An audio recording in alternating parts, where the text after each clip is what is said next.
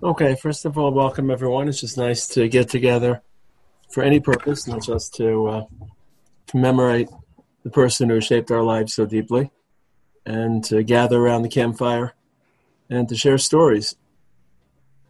And I think what deeply characterized Rav Amital, and I think what we all remember so fondly and so profoundly, are the stories. And I was asking myself this morning, why are the stories so formative? And there are a lot of stories in the yeshiva, a lot of legends. I find that with Rav Lichtenstein, the stories tend to be mythological stories. I remember the time Rav Lichtenstein climbed the beanstalk, or I remember the time, because somehow we feel that regular prose is insufficient to capture the magnitude of who Rav Lichtenstein was. So these stories, these outlandish stories that we had, was the only way we could convey who this person was, this outsized person who lived beyond the normal narrative and the normal prose. But I think with Rav Amital, the stories played a different function. And it's not incidental that the most memorable part of Rav Amital convincing that first class to come to yeshiva were the two stories he told them. The famous baby story, the crying baby story, which has become, of course, the DNA of the yeshiva. And the other story, which I'm not sure is as popular, but he told the story about the chassid who got thrown into jail, and the Rebbe came and bailed him out. And finally, at a certain point, the Rebbe doesn't want to bail him out anymore. And the chassid starts, or the Rebbe's son becomes very harsh towards him. Chassid starts crying and says, "You don't realize I'm a ganav, ich ben a ganav, I'm not a tzaddik. You're a Rebbe for tzaddikim. All you want to do is rebuke me. Your father, who was a Rebbe for a shayim." Rav Amital said, "I want to open yeshiva for a shayim." It's a lesser-known story. But I don't want to tell the story now. I was just referring to the story. But it was fascinating to me that the genesis, the big bang of the yeshiva, was formed because of two stories. It became legendary. And I think that with Rav Amital, it reflects the fact that he grounded us, and stories are much more grounded. Abstract ideas, they're powerful. And they tend to be systemic because they're categories, they're concepts. You can apply them in an associative fashion. They're not just limited to the context. We all know that about Brisker Lamdas. When we're able to develop a category from a halacha, the definition of Kinyan, the definition of Yerusha, the definition of Kiddushin, we then can take that category and export it elsewhere. That's the power of systemic thought. And I think we all got that systemic thought from Rav Lichtenstein, who took us up to the heavens and gave us very abstract thinking. But the danger is applicationally. Do you apply it to your life in a real way? Does it just remain abstract? Does it filter down to your subconsciousness? Does it really affect your identity and your existence? And I think Rav Amital was very grounding in that respect, because he was so human, because he was so grounded, because he demanded that we not ignore our humanity, that we concede and acknowledge our humanity and the limitations that humanity brought with it. Not just a general platitude, but that we should embrace the limitations of who we are as humans. And if you want to, it's a very, very quick phrase. Hope it's not an empty phrase. I think Rav Aaron challenged us to soar like angels. And Rav Amital reminded us that it's all right to be humans. And I think those are two very important poles in our life. Without our ambition and our drive and our ability to extend ourselves beyond limits, we end up courting mediocrity. But if we're too demanding of ourselves and too strict and too unforgiving of ourselves, we become unforgiving of others. And then we're crushed, and we crush other people with those weighted expectations. And I feel that the stories for Rav Amital are just very, very human stories, human beings in common. By definition, ideas aren't human-based. Ideas are concepts or abstract stories about human beings interacting with one another. And I think it was a very silent way of grounding us in our humanity. The other idea that I was thinking about just today as I was musing over Rav Amital and the stories is I think that when he told stories, either about himself or about people, we realized that the backstory to his stories were riveting. Namely, he told a story, but we know that the story of his life, the larger trajectory, the life he lived, was historical and was reflective of the 20th century. And it was reflective of the 20th century in very, very different settings, in the pre-world of Europe, in the disaster and the catastrophe of the Holocaust, and then the reconstruction of of the state of Israel. He used to tell us, I was in a cheder in Hungary, and then I was in a concentration camp in Central Europe, and then I fought in the Independence War, and then ultimately I stood at the Suez Canal. And you really felt as if this was a trajectory that was running through all the major events of the 20th century, but it wasn't just severed from it. He very much was a part of that century, relating to that century. I think you can pretty much take Rav Lichtenstein out of the 20th century and just reinsert him, reimplant him in any other century, and he would make sense. Obviously, you have to adjust and you'd have to adapt, and your differences, and he's a product of modern thinking and modern secularization. But you could rig it so that Rav Aaron could be an 18th. Sometimes he sounded like it 19th century Matthew Arnold. So Rav Aaron really did sound like he belonged from a different century. But Rav Amital was really about our century. Everything he spoke about, and in particular, the desire to reinvent and reimagine the modern yeshiva with the understanding, which was heretical when you think about it, that the old yeshiva models just weren't sufficient. Essentially, that was the statement. We can't just continue business as usual, business as normal. It wasn't just taking the old yeshiva model and wedding it to new ideas such as Hesder or Tanakh. It was reimagining rabbis without jackets and ties, reimagining yeshiva without smoking, whatever it was, whether it was highfalutin issues or more grounded issues. So Rav Amital was very much not just the stories he told us, but we felt as if he was living a storyline of our century, and he was interacting with the major issues that were occurring to our people and to humanity. I should ask everyone to please mute themselves, or Rabbi Friedman, could you mute everyone except for me? Thank you. And I think the implicit message was the relevance of Torah to the world around us. I think we all feel very, very deeply that everything that happens in our world, not just in the Sefer, not just in the Ketzelos, and not just in the Shulchan Aruch, but everything that happens in our world, there is a Torah view to that. And we want to try to articulate that view. And I think we take it for granted sometimes, but then you realize not everyone processes it that way. Some people are completely disinterested in the world around them, which is fair. Some people are interested, but the manner in which their Torah experience comments on that world is very, very marginal. We feel in our heart of hearts that we can excavate a Ramban and apply it to social justice or apply it to monument, statue, whatever issues are. And I find myself doing a lot of this and thinking back and saying, why do I even think that? And why do I sense that so few other people outside of our orbit? Because I think it was tacit in Rav Amital's backstory, not just the story he was telling us, but the context within which those stories, the personal stories or the fictitious stories of all these personalities in Europe, the Mendeles and the Rabbanim, and there's a real story going on behind this story. So I like to just share stories with people and hear what stories touched you, the stories he told us, or the stories about him. But I just feel it was important to take a step back and say, well, why are stories so formative? With Rav Amital, we tell Rav Aaron stories, but again, they tend to be the exaggerated, inflated, as if we're all homers just trying to capture the war between Athens and Greece. And the only way I can capture it is by telling some story of great heroics. And we exaggerate it because he led an exaggerated life. So I think the Rav Aaron stories are very, very different than the Rav Amital stories. Not just content, but function. Not just the content is different. The Rav Aaron stories are always him winning the gold medal in the Olympics while he's finishing shots. And the Rav Amital story is always being a human being. But the function of the stories, I think, was always very different. Rav Aaron was just grasping for straw. How can we even describe this person? Let's tell a story.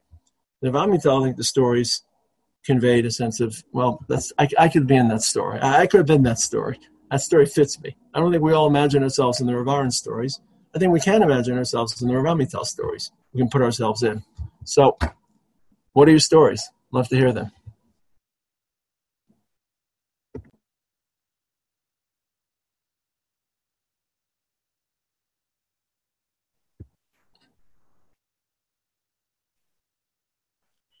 I'll tell one story from a summer that I was a counselor on Machach Ba'aretz.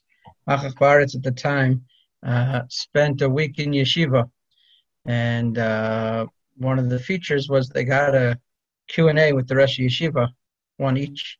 At the time there were two Rosh Yeshiva, and they had a Q&A with Rav Amital. And we didn't filter the questions in any way. The kids are able to ask what they want. And Rav Amital comes in the room. So he's like, why don't you come up and translate? You could tell the group of American kids wasn't so fluent in Hebrew. And so I was there to translate the following exchange. A kid asks him what Rav Amital's view was of co-education. And Rav Amital said to him, a few years ago, I visited a school in New Jersey called Frisch. And they asked me that question. And I said to them, Halimud ze lo abaya, ze ma shekoreh acharei halimudim. It's not the learning that's the problem, it's what happens after school, or after class. And the kid followed up, and he said, is it okay teacher for secular classes? And the way he phrased it, he was implying, well, obviously not for the Judaic studies classes, but maybe for the secular classes. And Rav Amital said to him, no difference. You could have a female teacher even for some Limudei Kodesh studies. So the kid, incredulous, couldn't believe it, says to him, would you have a female teach in your yeshiva? And Rav Amital looked at him and said, when Nechama Leibowitz was alive, she taught here. And I got from the whole exchange was, first of all, a way to talk to an incredulous teenager being a punk to a Rosh Yeshiva, but also he had conviction in all his answers. He wasn't looking to give the popular answer, neither about co-education, and he said, these are my convictions, these are my shittot, and he was willing to present it. He didn't sugarcoat it for anyone, and I really took a lot from that exchange that I was part of, translating for the students to understand.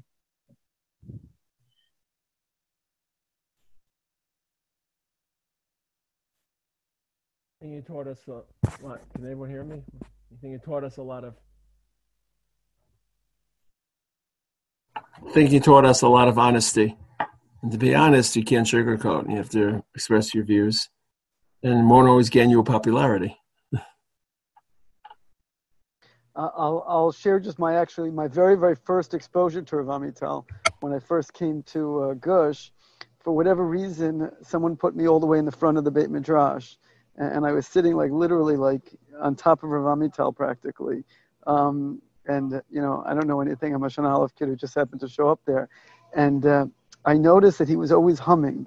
Every time he would walk past my desk, he was always humming songs and or he would walk very slowly. Everyone knows Rav Lichtenstein obviously walked with a certain power, carrying 100 Sfarim and walking faster. You can't keep up with him. I don't know. Rav Amital walked very slowly, sort of moved over to his desk. He always was humming back and forth. And he would just look at me and smile. Every time he passed me, he would just look at me and smile as he was humming. And as a young kid who just got to yeshiva, who obviously had zero confidence, I would say, in any ability to ask him questions or speak to him or engage with him. Obviously that changed, as time was on. It was so heartwarming and it was such a warmth that I still remember it. And it really had an impact on me during that very, very beginning of my time in yeshiva. My chavrusa changed. I actually got moved back. And then when I came Shana Bet, I actually was right back sitting right next to him. I used to learn with Lifshitz. What was Lifshitz's first name? I don't know if it is.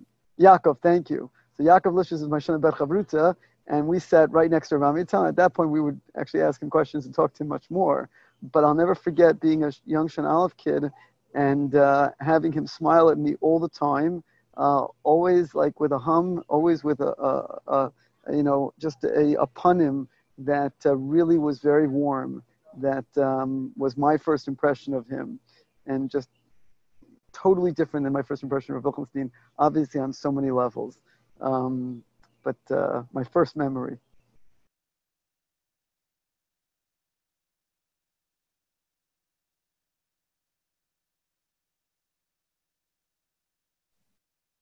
Yeah, I'll change the continent for you and bring you to Manchester in UK.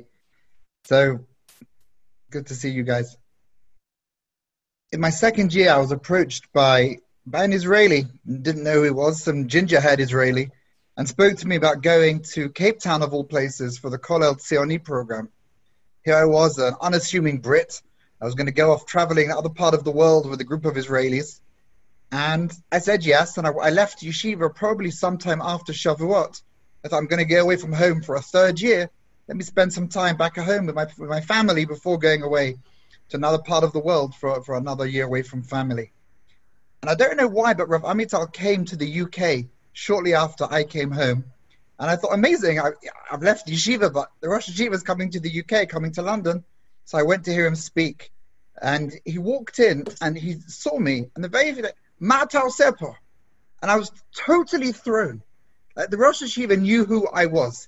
The contingency of Brits, I don't know if it's changed today, but back in, when Seth and I were in yeshiva, back in the late 1990s, the Brits were just, we were a very small contingency in a sea of chutznikim of Americans.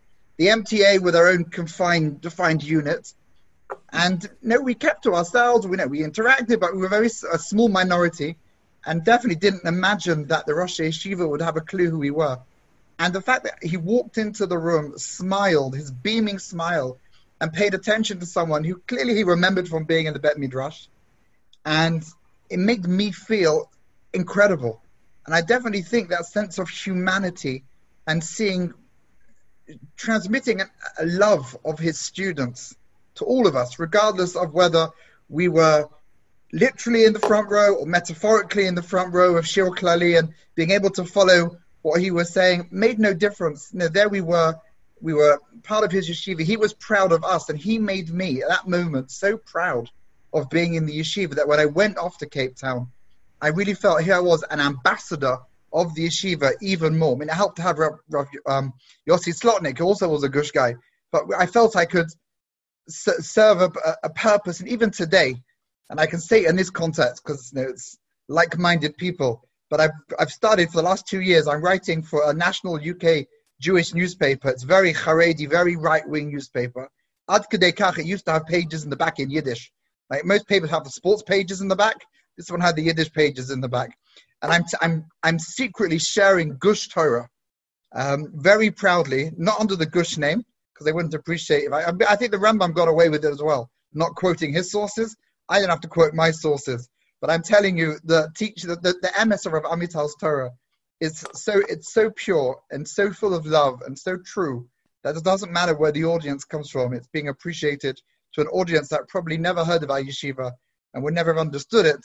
But it's because he made me feel so special that I have now, decades later, continuing the legacy of what he showed, both in the writing and also in my own teaching in the classroom and with my own students. I think I've definitely embraced that lesson and carrying it through as a proud ambassador of the yeshiva. What's the name of the newspaper? The Jewish Tribune. Okay, I'll leave you for the Yiddish translation. Michael? How about Michael? Yeah, Michael Belinsky. Hi. So I was in the yeshiva in 1974-75 when it was much smaller. We weren't in the Beit Midrash yet. And then also I had already graduated YU. And then we came back. So the year, it was during 1976. I think Rav Amital came to the States, may have been his first visit. It was after a horrific tragedy at the yeshiva in which, in a practice exercise against terrorists, someone had a loaded gun and one of the fellows ended up killing another member of the yeshiva. And it was obviously very hard on Rav Amital. And so he came to the States, and I was in Smicha at YU at the time. He stayed with the Kahn family. Their son Toby had been in the yeshiva, Ellen Kahn and Herbert. He stayed at their apartment, and Ellen sort of looked after Rav Amital. And we had this wonderful both Shabbat with him, and there were about 20, 25 of us who went to spend Shabbat in Riverdale. So it was a very intimate group. Our whole Kfutza from Chutz La'aretz the year before had been 17 of us. So it was a very small group. But the real schut I had is that Ellen asked three of us to be in the car when we drove Rav Amital back to Kennedy to send him off back to Israel. And it was just after, literally, his last appointment was visiting and meeting the Rav Soloveitchik. And so there were numbers of stories that have been came out since then. We heard them, in the car as such live from Rav Amital. Among the things Rav Amital asked the Rav was, why was Rabbi Riskin, who was still in the States, why was he so successful? The Rav had a cute answer for that.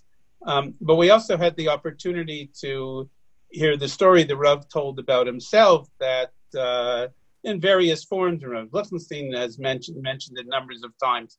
But what the Rav told Rav Amital, I could be in a snowstorm, and people would drive 2 hours in a snowstorm to come hear me give shir, but deep down in their hearts, they think I'm an apikoros. And Rav Amital shared that story with us. He had just actually heard that from the Rav. But that whole experience of that trip to America, going to the airport with him, with Ellen Kahn, making sure that he had too much stuff, so she's getting people to take some of his gifts, on the airplane, so it goes under their weight of their luggage as opposed to his, and everything. It was just that sense, again, what everyone has mentioned, Rabbi Taragin mentioned, just that deep sense of humanity and normalcy, and that wonderful smile, and his ability, and the way he told the anecdotes and reported to us what the Rav had said, with obviously tremendous respect, but also with a smile and tremendous affection. And that was really the week he was in the States was really a wonderful opportunity in a real small setting to get to know him.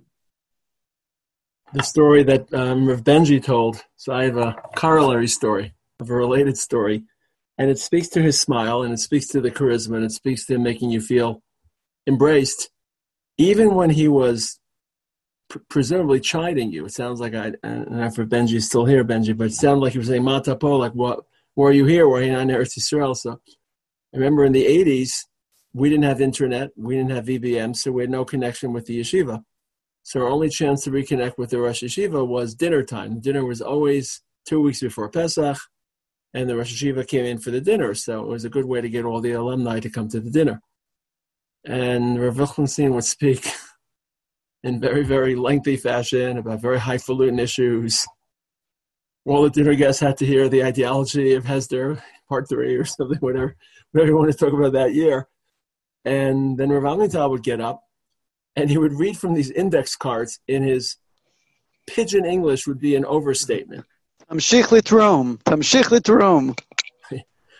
His English was poor. I mean, he was reading mistakes in vowels and consonants. I am very happy to be here with you tonight at the Gush. It was clear he's reading off of these index cards.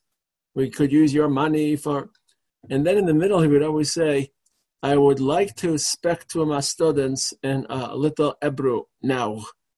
And then he'd raise his finger. This is the only time we saw him. He would look at us with all that passion, with all that warmth, with all that charisma, and he'd say, Atem talmidim sheli, ma atem po b'Arzot Habrit, אנחנו בונים את הארץ, אנחנו נשחטים בלבנון, החיילים שלנו, אתם תתביישו לכם. אתם צריכים לעבור לארץ, תתביישו לכם. And you could hear a pin drop. But miraculously, every single Talmud was sitting there mesmerized. I mean, Yirmiyah couldn't pull it off. I mean, Yirmiyah didn't pull it off better. I mean, he was just lambasting us. And just, we wanted more. And somehow there was something unique about that look, that charisma, that warmth, that care, the mystique of who he was. And he'd latch into us for 2, 3, 4 minutes. Screaming at us. And then he'd finish and he'd say, Achshav, Bonner code. And I'll get into the middle and start dancing with them. Who in their right mind could pull that off? Rebuke people for 5 minutes, the top of his lungs. Run and scream and hug him. So there was an it factor that Benji was speaking about. He just felt embraced. And the song, the smile, the humanity, he just felt was a real human being. Even to this day, when I go to Rav Amital's kever, I walk right up to the kever, I feel completely at home. Like I'm right there. I say Tehillim. I feel his presence. When I go to Rav Aaron's kever, I'm very scared. I start out about 20 feet away, then maybe I go further. I finally make it over there. It's a very different experience. And the embrace that he gave us was very, very complimentary. I'll share a couple of things.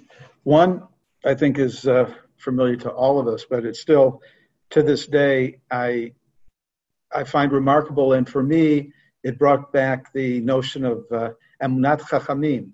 And that's the very invitation that Rav Amital made to Rav Lichtenstein to become the Rosh Hashiva. And of course, Rav Lichtenstein said, no, we would have to do it as a co-Rosh Hashiva. And to watch how they shared fully, completely, all of the responsibilities from the Shir Klali to each Shabbat, they took turns, and the mutual respect that they gave each other was just remarkable. It remains with me today. And I came out of a very political period in Chicago where I saw kind of things that I didn't understand. I had come into Skokie Yeshiva at the time when Rav Aaron Soloveitchik was leaving. That was my introduction to the Yeshiva world and Orthodoxy in general. And I didn't quite understand what I was seeing as a young high school boy. But I came to understand a lot more as I got older. And then, as I said, to see this yeshiva in action, and that somebody would so selflessly give up his malucha was remarkable. The only other example that I know of is Ma'ale Adumim, and it's very likely that invitation that was offered there might have been under the influence of a previous generation. So that's one item. A second is I actually didn't have all that many interchanges with Rav Amital.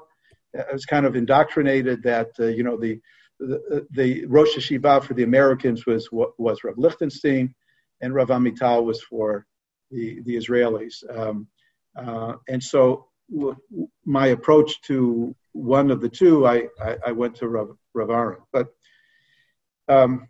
my first real contact was with him as the Baal Tefillah. And I wasn't one of these people that went back from year to year for the davening on Yamim Noraim. But to this day, when I daven on the Yamim Noraim, it's Rav Amital's voice. When I'm davening well, that's the voice that echoes in my ears. There was just something remarkable about his power as a shaliach tzibur that carried me, and I saw it carried the entire yeshiva. That humanity that people have talked about before. That here's a person who's leading you in tefillah. This is the person that you want to lead you in tefillah, because he was really representative of the tzibur. Third story. So Rav Amital with the Shana Aleph guys, it was later in the year, but he met with each one of us. And I remember he asked me what my Seder HaLimud was. So I was proud of myself that I was doing something independent, different than what everybody else was doing. And in the second Seder, I think I had an hour in the day that I went to the library to learn history, because I felt that in my Yeshiva high school career, we didn't take Jewish history very seriously. So I was going to make up for it. And I told him, I thought for sure he was going to give me a pat on the back. Oh, good. You're making up for something that that you missed. And he gave me Musar straight. He said, do that, after the end of third Seder, or do that on your own time. But this is your time to learn Bishkeda, Gemara, and he didn't hold back. He didn't sugarcoat anything. And he kind of burst my bubble, thinking, I was thinking, I was broad-minded here, and he would be embracing of that.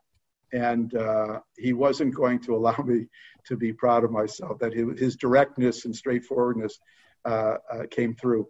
And I don't know if that changed my my behavior, but it certainly made an impression on me, that here's a person who, lives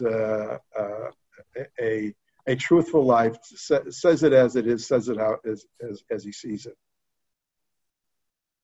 Rabbi Berman, I'll tell you that I was one of those people who did come back actually year after year for Yom Kippur. And I was one of the first ones to buy the CD when it came out with all the tunes.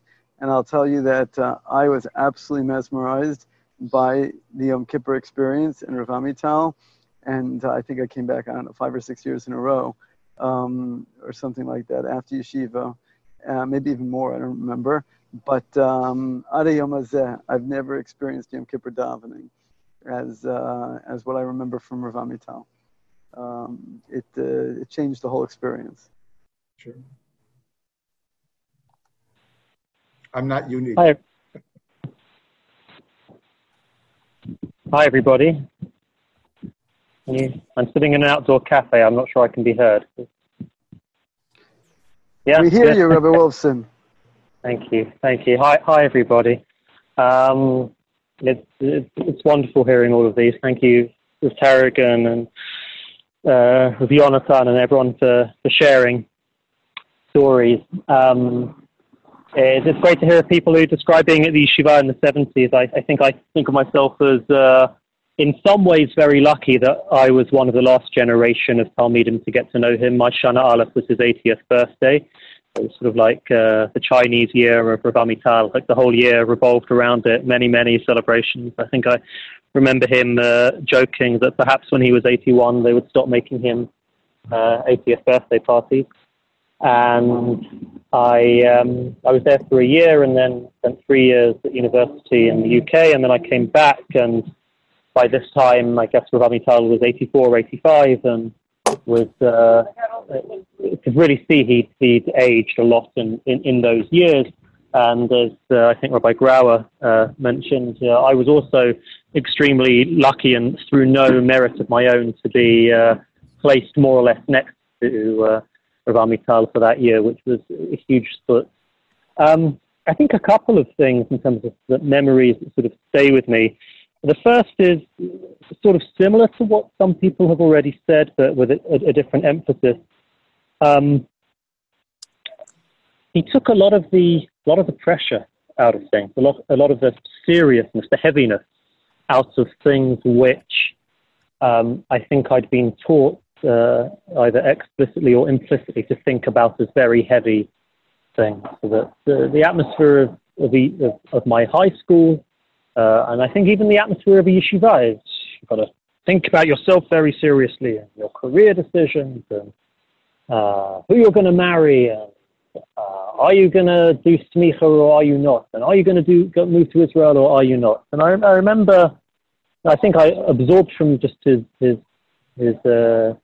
the way he would conduct himself and speak, but also sometimes explicitly, that he would take a lot of the heaviness out of these questions, and things didn't need to be as dichotomous for him. And for me, it was a tremendous relief to be able to sort of like imbibe some of that. Many years later, I read a quote from someone which I liked very much and which seemed to sort of capture something of Rav Amital. It was a funny context. It was I think it was an aid worker in some of the world's sort of most disastrous humanitarian zones, who was asked by an interviewer, like, how do you keep sane amidst so much terrible human suffering? And that the person said, I take what I do very seriously, and I don't take myself very seriously at all. Which I've sort of taken on as a bit of a mantra, to be able to take what we do extremely seriously, but also to sort of to be able to smile at ourselves and look at ourselves with a little bit of irony and humor. I think that was something I found very much in Rav Amital. The second point, I'll finish with this. In the last few months, the months of COVID, I've very much felt Rav Amital's presence in terms of the story of the Tinok HaBocher, the crying baby. I feel like in some ways that story is it's a tragedy that in some ways that we know that story so well that we almost can't take it seriously anymore. It's like almost like a Lo B'Shamayim Hi type story. It's been so used and so quoted that we just sort of smile at it. And I think that, we maybe forget how many people there are, I guess I'm speaking of myself, really, not of others, how many people there are who didn't have our level of exposure and intimacy to Rav Amital and the yeshiva, who actually, therefore, we downplay the significance of that story. In my own work, I'm the JLIC rabbi at NYU in downtown Manhattan. We sort of lost our community overnight. The university closed in mid-March. People went home. There were no more classes, no more university classes, no more shiurim, Shabbatot. We essentially reoriented ourselves around providing a volunteer response to just the enormous need in New York City, whether hunger, whether age and isolation. And if I sort of think of the guiding image, it's without a doubt Rav Amital's emphasis and re-emphasis and repetition so many thousands of times of that story, which I guess sort of seems to have been quite a poetic parallel to the upcoming Yahrzeit.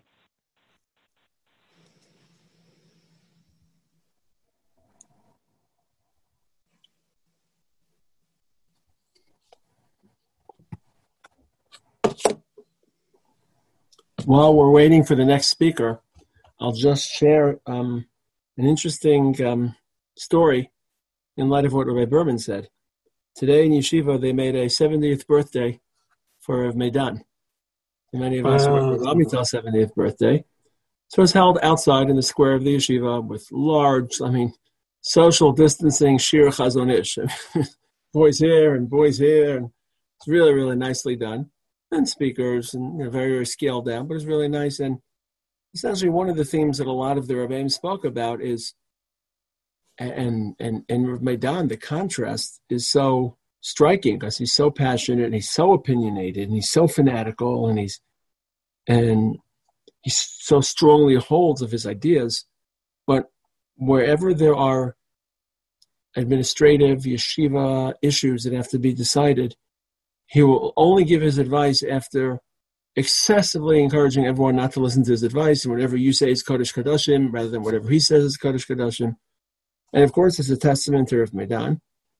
But I think it's really something which Rav Amital was able to implant into the DNA of the yeshiva. Maybe Rav Meidan excels in it maybe more than some of the others, but there really is very little room for ego at any level in yeshiva. It's almost as if their tone hovers above the yeshiva. And creates there's very, very I don't know the inner rooms and the inner conversations, but there's very little politics or personality politics and ego in the way. There may be differences of opinion, maybe other limitations, but so it's nice to see that it's translating to the next generation. I'll add that he got something from Rav Lichtenstein today on his 70th birthday. He also gave Shir Koli and 2 Chugim that are up on the YouTube channel, and he was in the Beis Medrash all day preparing for these and there for Talmidim. So he took something from both Rosh Yeshiva. I'll follow up on Rabbi Tarragon, just the connection between Rav Amital and Rav Meidan. The first time that I heard, again, that now very famous story of the child crying, I was in Yeshiva from 92 to 94, and it was during Azla. Rav Meidan had pitched a tent in the Mashpir and went on a hunger strike, to protest Oslo and the peace process. And he spent, I think, a week and a half to 2 weeks outside the Mashpia in Yerushalayim, inside the tent on a liquid-only diet, giving shiurim in protest of the peace process. And Rav Amital got up to give a sikha in the Beis Medrash, and everyone was kind of waiting to see. We knew that the Rosh Yeshiva were in favor of at least giving the process a chance, and they had spoken about it. And Rav Amital gets up, and we're waiting to hear, because he's going to address Rav Meidan. And so essentially, it's all, I mean, actually all I remember from that speech, I'm sure there was more, but my takeaway and what I remember from Rav Amital's sikha in the Beis Medrash was he got up and he said, I don't agree with Rav Meidan and his politics, and I really don't like hunger strikes, but I really love Rav Meidan. And then he told us the story about the baby crying, and he said, I've taught my students and I value that this is Rav Meidan has heard the baby cry, maybe differently than me, and he went to do something about it. And for, again, sitting there and that, I'm 19 years old, and I think it speaks to what Rabbi Targum had mentioned as well, that idea of being able to love someone and respect them, despite completely disagreeing with them, is a very strong and powerful message, and I think really does run throughout the yeshiva and its talmidim. I think, like Rabbi Berman and Grau, I think a lot of every year before Rosh Hashanah Yom Kippur, I channel much more Rav Amital than I do Rav Lichtenstein, and try and figure out how to give people in the shul some flavor of the passion and the sincerity of a Rosh Hashanah Yom Kippur experience that really is ever present in our minds. I have to add one more word about this davening. I love the fact that he repeated words. It was so, unbrisker, right? So un-yeshivish, if you will. But he also brought with him, it was part of his personality, that sense of Masorah. His father was a chazan, his grandfather was a chazan. If they repeated words, he could repeat words. And so we all, v'nemar. It was countercultural. There was something very cool about this old European Rosh Yeshiva who was countercultural in the way that, expressed through the way he davened. It made me feel connected in a way to Masorah, that whatever, maybe in ways much greater than what I got out of a lumdus piece of, a sugya or shir. Look, Rabbi Berman, if I comment on what you just said, two comments on two different aspects of what you said. First of all, not only did he repeat words, but he skipped words and he got words wrong, which is not part of his aversion for false firmkeit, but the fact he was davening by heart much of the time. And it was a very authentic, passionate, real experience. He was really speaking to HaKadosh Baruch Hu. I felt very often in his speeches on Rosh Hashanah Yom Kippur, they say about the Levi Yitzchak that when he spoke to the Kal in Barditchev, he was essentially speaking to HaKadosh Baruch Hu and to the people. Like HaKadosh Baruch Hu and then to the people. It would be an intermediary between God and people. And I felt that a lot with Rav Amital's Sicho, that he was actually talking to HaKadosh Baruch Hu, not just talking to us, and then interacting between the two and making HaKadosh Baruch Hu very concrete and very palpable. But even in his davening, I felt, I sensed that whenever he got to parts about Am Yisrael, he would start crying. And whenever I hit those parts in davening, I start crying as I remember his tears. But that's just as a complementary story to what you said. But your comments made me feel that one of the things I miss most about Rav Amital is he had a very, very healthy barometer to help judge fake firmkeit from real firmkeit. And he had this phrase in Yiddish, I'd have to look it up, that his grandmother was very formative in his life. They slept in the same room, and she would polish his shoes. If you read the book by his faith, he had a lot to do with his grandmother. And she had some phrase in Yiddish, from his far, rishus, oin, mitzvahs. There's some phrase there. Yeah, I remember that. An old phrase. Fill of Rashias and venom in mitzvahs or something like that. Right. And I think that's missing today. To be honest, I don't see people that have it. And I think there's a trend in our community towards polarization. And the easiest way to reaffirm our sense of Frumkeit is to just adopt chumros and be very careful about discarding them. Alternatively, some people have an allergic effect to false Frumkeit. I find that the pendulum swings too forcefully in the other direction. There's a lot of erosion and a lot of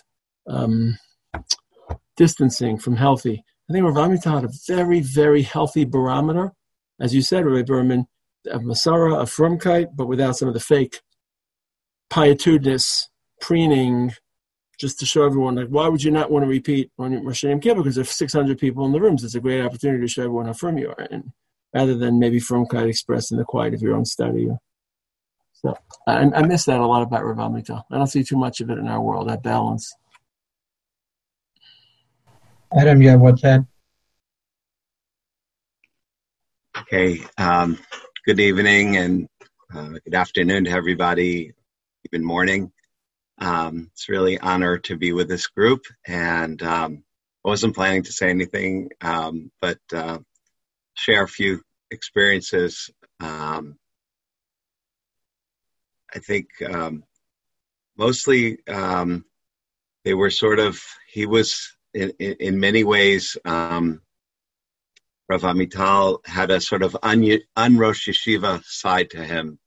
He was a Chevroner in one sense, very much Gadlut HaAdam, sort of Slobodka style, and he liked, he always dressed nicely, and he wanted the yeshiva to be aesthetic, and wanted the Bachurim to feel, let's say, positive self-esteem, but he was somewhat self-effacing. Some of the experiences that I had were when my friend Josh Berman got married, and Rav Amital was the Mesader Kiddushin, and we were sitting, and I was one of the Adim, and he said, I was a young rabbi, and he said, Adam, you fill it out, you know what you're doing, he's sort of empowering me and sort of saying, I'll step back. And it was, I was very embarrassed by this, of course, but it made me feel like he had confidence in me and that he didn't have to be the one at the center. Also, when I was Shana Bet in Israel, in Yeshiva, I'd wanted to go to the army very much. And in the end, I decided to go back to YU for a few years first before going back to Israel. And I'd become very close with the Shana Bet guys who were, I guess it was the Shana Aleph guys, who were going into the army after Pesach. And I found out that I was there until Tisha B'Av, and that Rav Amital and I forget his name, Rosh Shiva of Otniel's father, Yedaya Cohen, where the two of them were driving to Julis, I think, to visit the soldiers. So I had the privilege of driving back and forth with them for about an hour and a half in each direction, and just to hear their Sichat Chulin, which was very, there was Torah, and they were just talking about the army and values, and in a way, something that Rabbi Tarek and what Mesh said before, my kids always knew all the years. I would always call Rav Lichtenstein before Rosh Hashanah and Pesach, and now I call Tova, and I would shudder. You could speak in front of 500 people and not be nervous at all, but to call Rav Lichtenstein and talk on the phone with him, it was a real emat. I don't know how to describe it, but it was something, and it was powerful, not a palpable feeling. I don't think it was a negative one, but it was a particular dynamic. Rav Amital was sort of much more kind of everyman man about his interaction, and I think that maybe carried over also into his approach to halakha, his approach to Am Yisrael, not sort of trying to be much more of a with Amcha, with this Talmid being a Talmid Chacham, etc. Also, I don't know, Mesh, do you remember this when Rav Amital did sort of a sabbatical for 6 months? in America when we were back in YU, and he spent a lot of time in Riverdale where my parents lived and where I grew up. And we would just get together for an oneg on Friday night, and it was interesting at the time. I don't think we realized something, at least from my era. Our era was the early 80s. It took Rav Amital years and years to really get over, if he ever got over, Lebanon. And he sort of came to America to help the yeshiva, to learn English a little better, but I think he just needed to get away. It's really unbelievable how much he cared about every Talmud, and that whole experience was very difficult for him. And maybe I hope this comes out. To me, it's a very positive thing, but other people, or certainly when we were younger in yeshiva, I think it was a little harder for us to understand. Rav Amital taught me that you can change your mind. Rav Amital re-examined his thoughts and his ideas throughout his life. And if you read his writings and you see his public behavior and you see his involvements, both as a educator and as a public figure, he didn't feel obliged to be, foolishly consistent. He certainly developed and evolved, and to me, that's a human being again. But it's also somebody who is in a constant process of developing the relationship to HaKadosh Baruch Hu and to HaKadosh Baruch Hu's world. It's real, it's palpable, it's dynamic, it's meaningful, and therefore you don't just stay at a plateau, but you're always engaging. And to me, that's an example from Rav Amital that I found very inspiring. Thank you.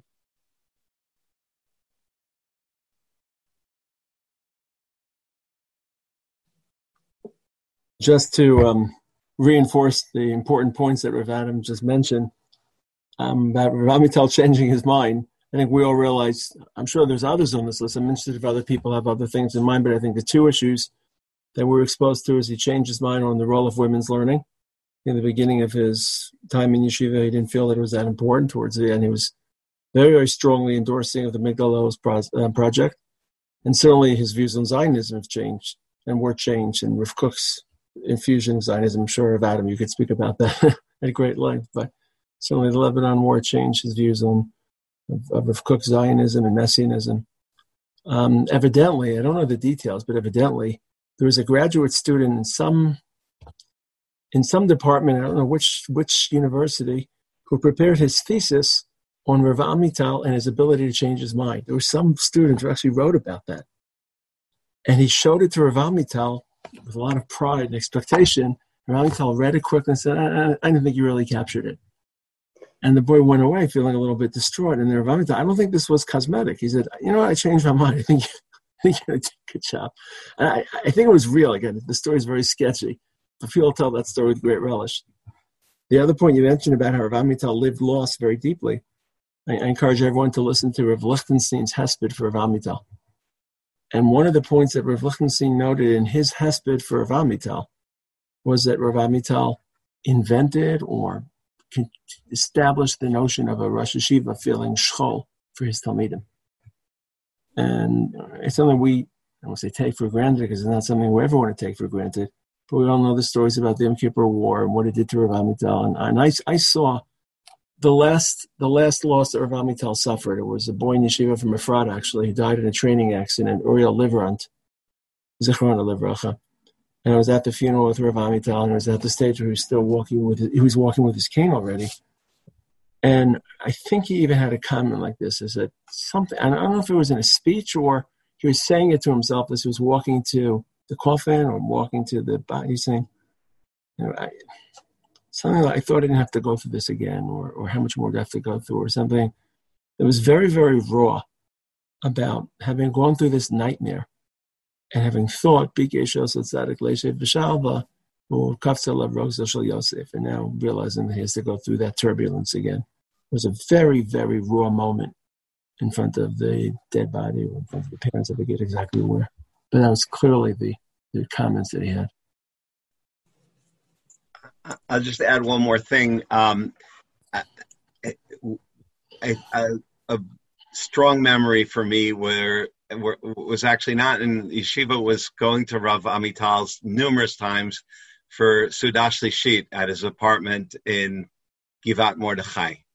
And he really opened his home. Every Shabbat, whoever showed up, there would be a beautiful Sudah Shlishit.